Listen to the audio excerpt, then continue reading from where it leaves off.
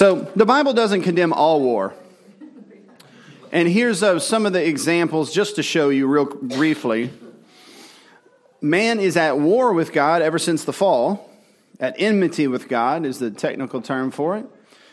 And as a result, man is at war with one another on an individual level, on a national level, etc.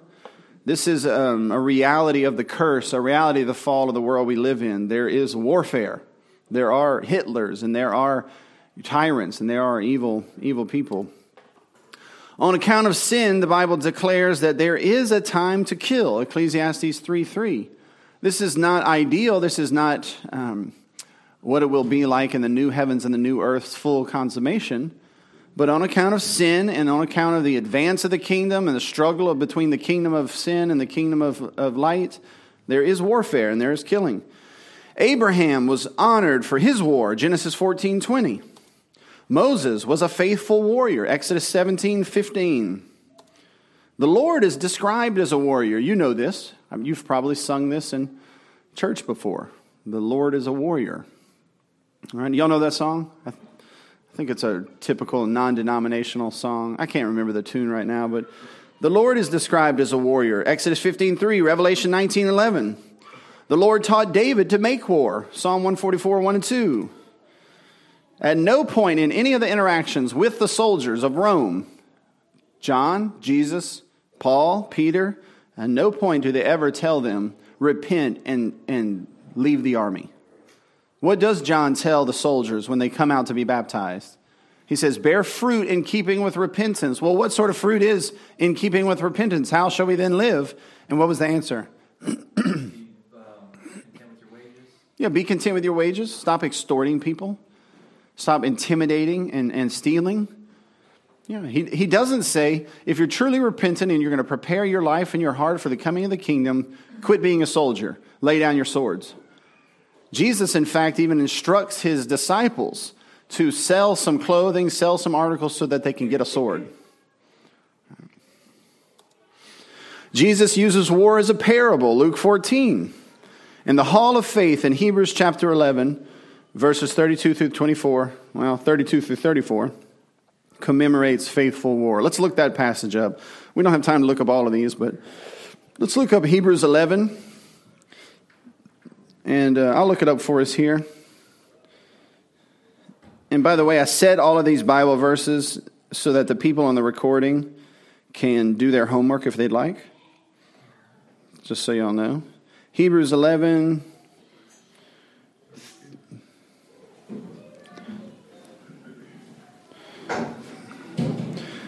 Anybody have it? I'm struggling here. Go ahead, Brother Henry. You got it? And what more shall I say? For time would fail me to tell of Gideon, Barak, Samson, Jephthah, and of David, and Samuel, and the prophets, who through faith conquered kingdoms, enforced justice, obtained promises, stopped the mouths of lions, quenched the power of fire, escaped the edge of the sword, were made strong out of weakness, became mighty in war, with foreign armies to fight. There you go. So they had faith, and that's why they're in the hall of faith. That's the nickname for Hebrews 11. And what was the fruit of that faith? All good faith works, right? How did their faith work itself out? Warfare in their particular callings, in their particular case. So we can see, I think, quite clearly that you cannot make a biblical case that war is, across the board, evil. That Christians should never engage in violence. That Christians should never kill. The only way you make that case is if you pull a verse here or a verse there and build an entire theology on it. The Bible does not teach any form of pacifism. Okay? So far, so good? So that's just sort of the basics. But the Bible does not condemn, while the Bible doesn't condemn all war, the Bible does not condone all war either. There's some parameters. I think the United States recently bombed Syria for the 100th time. Didn't that happen the last couple of weeks? I'm sure there's bombings and CIA and, we've been bombing Iraq for 30 years. I'm sure there's CIA operations and various special forces operations all over the world, right? We have bases all over the world. We have bases in Germany and bases in Afghanistan. We are engaged in quite a bit of war. War is going on all over the world. But the Bible lays out what sorts of war are just and what sorts of war are unjust. And I'm going to kind of lay out the parameters for this. For war to be just, first and foremost, it needs to be done out of self-defense. Self-defense war is just war. And we can look up a few passages here, but I think the primary one, Deuteronomy 28, verse 7. The Lord will cause your enemies who rise against you to be defeated before you.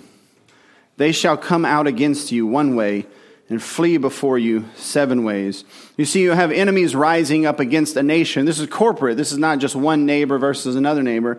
But they have enemies. Israel had enemies. Enemies that would raid and pillage and plunder and engage in all manner of warfare across their borders. And God punished those enemies very often through Israel's warfare, through men like Gideon and Samson. Exodus 22, verse 2 is another one, 21:12. War should be self-defense. Now, what do you think about the wars that are going on in our world? Would we consider those done out of self-defense? I'm not sure, honestly. I'm not sure. Could you imagine a scenario in which terrorists bombed, a large portion of a city, and we went and we enacted retribution to punish them, to execute justice, and to make sure they don't continue to do that sort of behavior? Would that be okay, according to this? Yeah, it would be. That's right. The thing about war today is society first, is the worst thing of all, doesn't love your neighbor. So the consequence, the saying we have now is the best defense is a good offense. Yes. So, but we can't, and that's what I'm saying is that we cannot justify violence unless it is first and foremost done out of self-defense. War, for example, war for pillaging and plundering and stealing the resources of another country it's just pirates under another name. You're not allowed to break into your neighbor's house and take their possessions. You have to respect your own borders. And if you believe in borders, the most important thing about borders is that's where the government's jurisdiction ends, ideally, right? That's one of the reasons why I'm against, in principle, a massive wall across our entire country, because I might want to leave, right? I might want to go to a place where the United States government does not have jurisdiction. But unfortunately, most of the people in our government are globalists, I would say, and they don't necessarily believe in boundaries and jurisdictions and prerogatives for nations. They are pursuing a global government. And so they engage in warfare for those particular ends. That, I would say, is generally speaking unjust. It needs to be done out of self-defense. War should be a last resort. What are the sort of things we could do before we engage in war? On an individual level, before we sue our neighbor, or before they perhaps get shot in our living room in the middle of the night? What are some of the things that we could do before we engage in violence or warfare? Someone said something up here? Yeah, peace talks, negotiations, reconcile, pay retribution, pay tribute. As the enemies of Israel, when Israel was engaged in enacting justice and retribution for the crimes and the sins that have been done against them, God said to them, before you conquer a city, offer to it peace terms. You can perhaps negotiate so that they pay tribute to pay for all the evil that they have done. They've blown up half your city. They've burned down these buildings. They've killed these many men. Enact peace treaties where they pay you reparations or restitution rather than destroying their entire city. Let war be a last resort. Try to strive for peace if at all possible. In Deuteronomy 20:10, when you draw near to a city to fight against it, offer terms of peace to it. The same thing would go on an individual level before you sue someone, or before you perhaps in self-defense have to take someone's life, or before any sort of violent or sort of activity. You want to do everything you possibly can for peace. And even warfare itself is for the purpose of peace, as we're going to see. That's why Augustine said, the purpose of peace is, the purpose of war is to make peace. Another principle of just war is that it's to be within your jurisdiction. Jude, didn't y'all study just war recently in class with Pastor Joe? Does this sound similar? Was it some of this stuff? Yeah? Okay. War should be within your jurisdiction. What do I mean by that? Our country does not have jurisdiction over the entire globe. The same way France doesn't have jurisdiction over the whole globe or whatever. We have certain jurisdictions which are delineated by our boundaries. You have jurisdiction over your house, your property. A sheriff has jurisdiction over his parish or his county. A governor has jurisdiction over his state. If you don't like what Governor Bell Edwards is doing in Louisiana, you could move. You could just move across the border to Texas or Mississippi. All right? You could leave their jurisdiction. That, I think, is a biblical principle, that government is to be limited to certain boundaries and jurisdictions. The Bible even says that God established the boundaries for nation states. Paul mentions that in the book of Acts when he's talking to the Athenians. He says that in times past, God established nations and set the boundaries and markers for them. That's how far their jurisdiction goes. And when a nation is limited like that, it allows for much more freedom. Because you might be slipping through the cracks, or there might be an injustice being done to you. You can move across the border and have freedom. That's what the Pilgrims did, right? That's what many of the Puritans, they tried to make for peace. They tried to reform their church, but when they finally were threatened with death or they weren't allowed to worship as they wanted to, they eventually moved outside of the borders and the jurisdiction of their persecutor, of the tyrant. We do not want, and it is not biblical to desire global government where there are no boundaries, where there are no jurisdictions.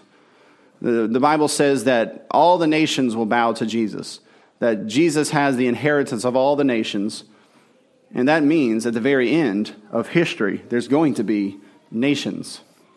You cannot make any case within Scripture that there's going to be one giant global government.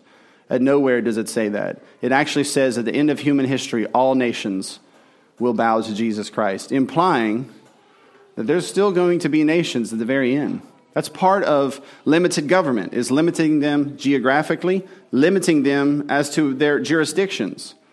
And so a nation, if it's going to engage in war and violence, self-defense, for the purpose of peace, war is a last resort, and it has to be their jurisdiction. It has to be within their prerogatives. We are not allowed to wage war if it's not our prerogative to do so. Gang warfare, vigilante justice are not legitimate. There must be duly sanctioned moral authority. So let's apply this to us individually. If, for sake of argument, Governor Bell Edwards unilaterally, without the vote of Congress, without following the processes that the Constitution of our state lays out for him, just declared a state of emergency across the whole state. And he really did not make his case to the state that it was an emergency. The statistics did not back up such a declaration. Let's just assume this might have taken place or could potentially take place. Then with that unilateral, self-declared power, he then begins to shut down churches. Right? He begins to arrest pastors who are safety hazards. Right? He creates what we call a Department of Public Safety, named after the Department of Public Safety and Public Health from the French Revolution. They established a Department of Public Health and Safety, and they go around the state investigating and locking up health hazards. They do all of this because they care. Right? Now, we would like his jurisdiction to be limited, wouldn't we? We would like to be able to flee across the border, wouldn't we? Now, but what if we can't flee? Throughout all of church history, reformers have done three things to resist tyrants.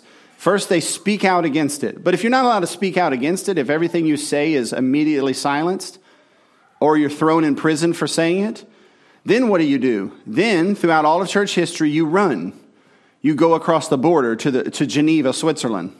Right? That's what Calvin and most of the reformers did. and they establish another nation state there with a different government. But if you can't run, and you can't preach against it, and you can't speak out, what do you have to do? At some point, there comes a time in which you are cornered, and you must say no, and you might even have to engage in resistance. And that resistance might even have to be physical resistance. Has that ever happened in the history of Christendom? Yes, of course. Is it going to happen again one day? Of course it's going to. But when you engage in resistance, you do not get to do it just yourself. You don't get to just take it upon yourself. Does the church have the sword given to them by Jesus? No. Does the family have the sword of justice given to them by Jesus? No. The family has the rod. The church has the keys. All right? We can talk about that later.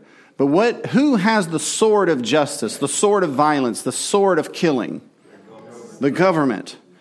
So because of that, the way Christians have taught for hundreds and hundreds of years, when there is tyranny, when they are suppressing the church or the family, throwing pastors in prison, silencing the word of God, and you can't run and you can't flee, you enact the doctrine of the lesser magistrate.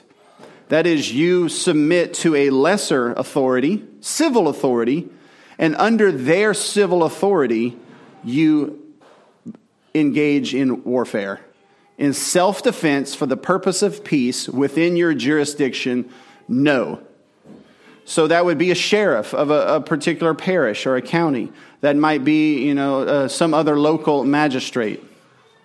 Make sense? Like the governor who's in Utah or wherever saying no mask. Is that an example? Yeah, so like for an example, you might flee to a state where the governor is saying no to the federal troops and the federal money and resisting tyranny in that way. But you're not allowed vigilante justice. You're not allowed to just go out yourself and do whatever you want. You're not allowed to engage in guerrilla or gang warfare. You have to always, at all points in time as a Christian, be in submission to God first and foremost. But then if at all possible under God, you're to be in submission to family, church, and state. You see that? So even if you engage in warfare or revolution, it wouldn't be revolution. It would be what? Self-defense under the authority of a duly appointed civil magistrate who had jurisdiction over that particular region. And our founding fathers understood this. This is why they had, the federal government with limited powers, you had state governments with limited powers, and you had counties or parishes with limited powers. But that sort of idea of limited government and separated jurisdictions, which flows out of the Bible, is being dissipated in exchange for federalism and federal government, big, powerful, and strong, and global government, in fact. And so, but here you go. I don't think any of us are going to have to make this decision anytime soon, but it's there. There it is. All right. The right to avenge is the civil authorities, period. Romans 13, 1 through 4. So if you were under threat, if your freedoms were being taken away, if you were forced you couldn't speak out, you're having a hard time, you can't worship, you can't do that, and you can flee, where would you want to flee to? Somewhere where the civil magistrate worshiped Jesus and abided by his commandments. You see that? Now, I don't think we're nowhere near that. Louisiana is actually a great place to live. But, just laying out this biblical framework for you for the future, or for your kids maybe. 1 Peter 2:13, be subject for the Lord's sake to every human institution, whether it be to the emperor as supreme, or to governors as sent by him to punish those who do evil. The Bible teaches submission to civil authority. Now, is the submission to civil authority absolute? Without qualification?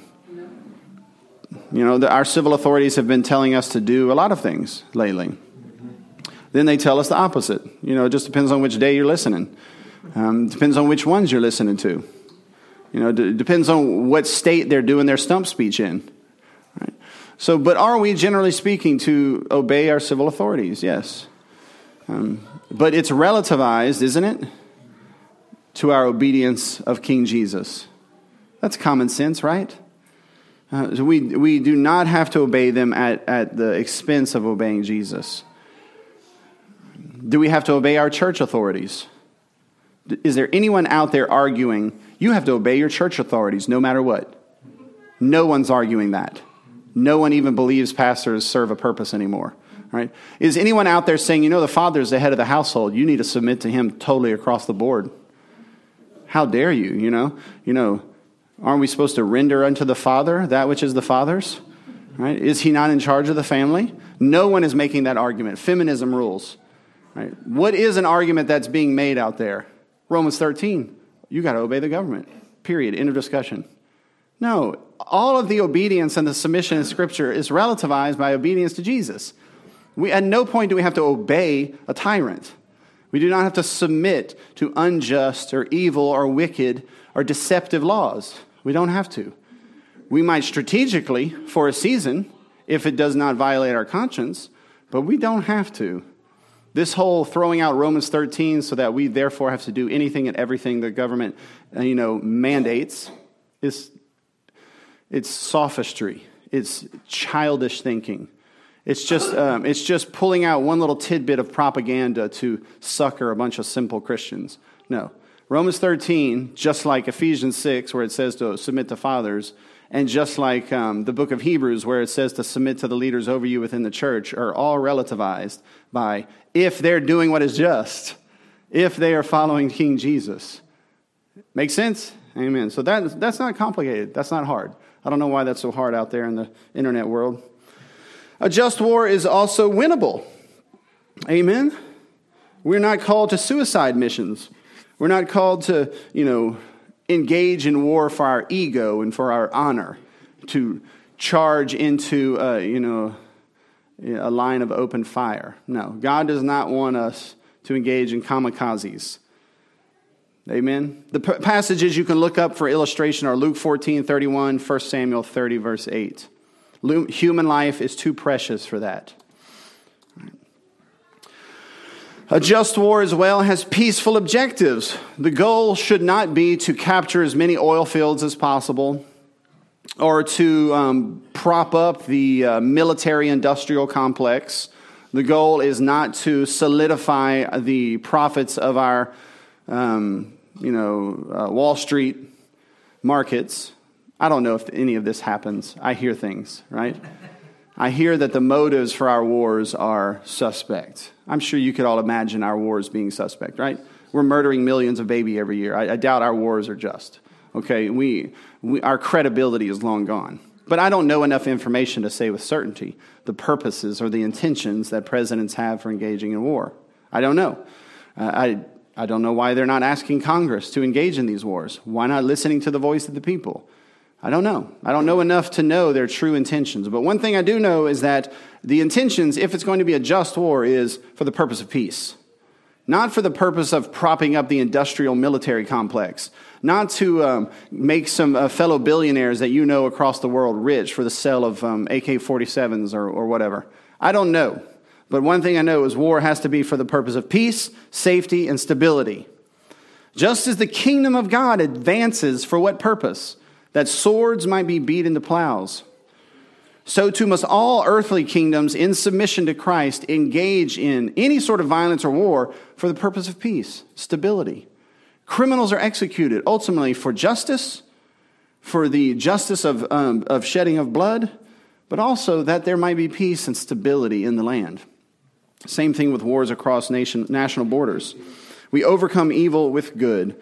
And 1 Chronicles 28, verse 3, and Isaiah 2:4 are great passages for that. And I think this may or may not be the last one, but a just war is proportionate. What are some Bible passages? Can you think of any in Scripture that teach proportionate response? Do unto others you would have them do unto you. Yeah, I think that's a good one. That's a good one. You ever heard the passage, an eye for an eye and a tooth for a tooth? See, Gandhi said that if we did an eye for an eye, then the whole world would be blind. But Gandhi doesn't know the point. He misses the actual point of that text. The point of the text isn't to execute perfect retribution across the board. That's not the point of the text. The point of the text is to not go overboard with justice. It's a verse for the civil authorities because back then the problem wasn't they were letting people off. Back then the problem wasn't antinomianism or lawlessness like we have today, like blaming all of the crimes on mental instability, or you didn't have parents, or you had parents, or you had gender dysphoria or systemic structures. You're not actually a criminal. Other people did it to you. Right? That's our world today. But back then you got caught stealing. Well, you don't have hands anymore. Like, that's not proportionate. Right? In the Code of Hammurabi, and kids, correct me if I'm wrong, if you broke into a house, wherever you broke in, they would repair that wall with you inside of it. Right? They would put you in the wall and put the bricks around you. That was your punishment. That's not proportionate. You understand? The Bible comes along right around the same time period, and it is making innovations in justice and innovations in political policy. I mean, the Bible has laws and civil codes that were unlike anything in the ancient world. The Bible even says that when the other nations would see the laws that God enacted, they would marvel and say, who is this great nation and whose great God is this that they have such wonderful and wise and just laws?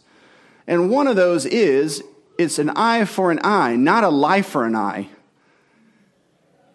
You see the point? Proportionate response.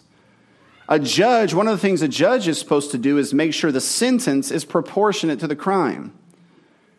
Now, our policies and our laws and our civil codes very often do not do that. They drop the hammer on people for minor offenses. Much of our problems with our prison system is that people for minor drug offenses are locked away for decades, their lives ruined, where they stay in there and they're discipled by true professional criminals, and honestly, they're made worse. Society is made worse. We must have a proportionate response, not a political response. We don't respond to someone. A kid put a meme out not that long ago about Hillary Clinton, making fun of her. I mean, she had him investigated and arrested, and he's being held on trial for domestic terrorism. This is disproportionate. This is bullying and intimidation. I mean, we could go all day for the disproportionate responses of our government on minor offenses. All right. But just war is proportionate. Same thing, honestly, in when you're spanking, for example, engaging in violence for the purpose of child discipline. And I'm using the word violence so you get the point. It's a type of violence. So you're swinging a rod or a paddle or a belt to inflict pain. Right? In the world is against that. You'll know, right? The world, you only get to get beaten by cops, right? Only cops get to beat people in the world. But in the Christian religion, parents proportionately spank justly for the biblically lined out causes, limiting it, knowing the weakness of the child, right? Knowing the weakness of the flesh, and doing so in a limited capacity so that he doesn't have to be beaten by the police. Right? So that's but one of the principles of that is when you spank, it has to be proportionate. Like, depending on what they do, there should be a proportionate response. Parents that leave whelps and bruises and go freak out insane over minor childish things that come from the weakness of the flesh rather than the unwillingness of the spirit, that's abuse. That's ungodly. It's against Christ. Right? It has to be a proportionate. If your son punches your daughter, you're going to need a high level of pain threshold. That's going to be a big response, right? That's probably one of the worst things that could happen in a family, is for the son to punch his sister, punch her sister in the face. Son, you're about to get a lot of licks, right? But spilling your milk should not require any retribution. That's an accident, right? That's not a sin. Only disobedience and disrespect, sins according to Jesus, receive punishment, receive spanking. And that is to be done proportionate to what has taken place. Amen? And fortunately, as a parent, you know them. You're supposed to use wisdom to discern that. Same thing with just war. It has to be proportionate. The violence must be proportional to the injury suffered. Thieves are not to be executed, Exodus 22:7. Families are not to be punished for one member's crimes, Deuteronomy 24:16. It's one eye for one eye, not a life for an eye, not a life for a tooth. You get punched, tooth comes out, the crime and the punishment needs to be about one tooth level. And then, of course, the Bible says, in the same vein, the Bible completely prohibits total war. God engaged in total war for total retribution. And God will engage in total war at the end of time. But when a state thinks of itself as God, it then begins to engage in total war. Say what it is. Total. It's in Deuteronomy 20, verse 19 and 20, it refers to killing all the children, chopping down the fruit trees, sowing salt on the fields, blowing up the dams, ruining their entire culture, customs, totally and utterly obliterating them. Genocide, infanticide. Sherman's March to the Sea is a perfect example. The United States has been dealing with statism for a long time. And one of the evidences of statism back then is General Sherman came through the South, and over a massive swath, he burned, raped, and pillaged, and like completely engaged in total war all the way through a big swath of the South, which is one of the reasons why you have so much destitution and poverty in those regions. So much of the capital and everything was completely obliterated. So that's total war. Atom bomb is total war, like just completely obliterating everything. And the atom bomb total war was in response to a suicide war. So we're dealing with some hard ethical issues right there. You don't engage in suicide war, and you don't engage in total war.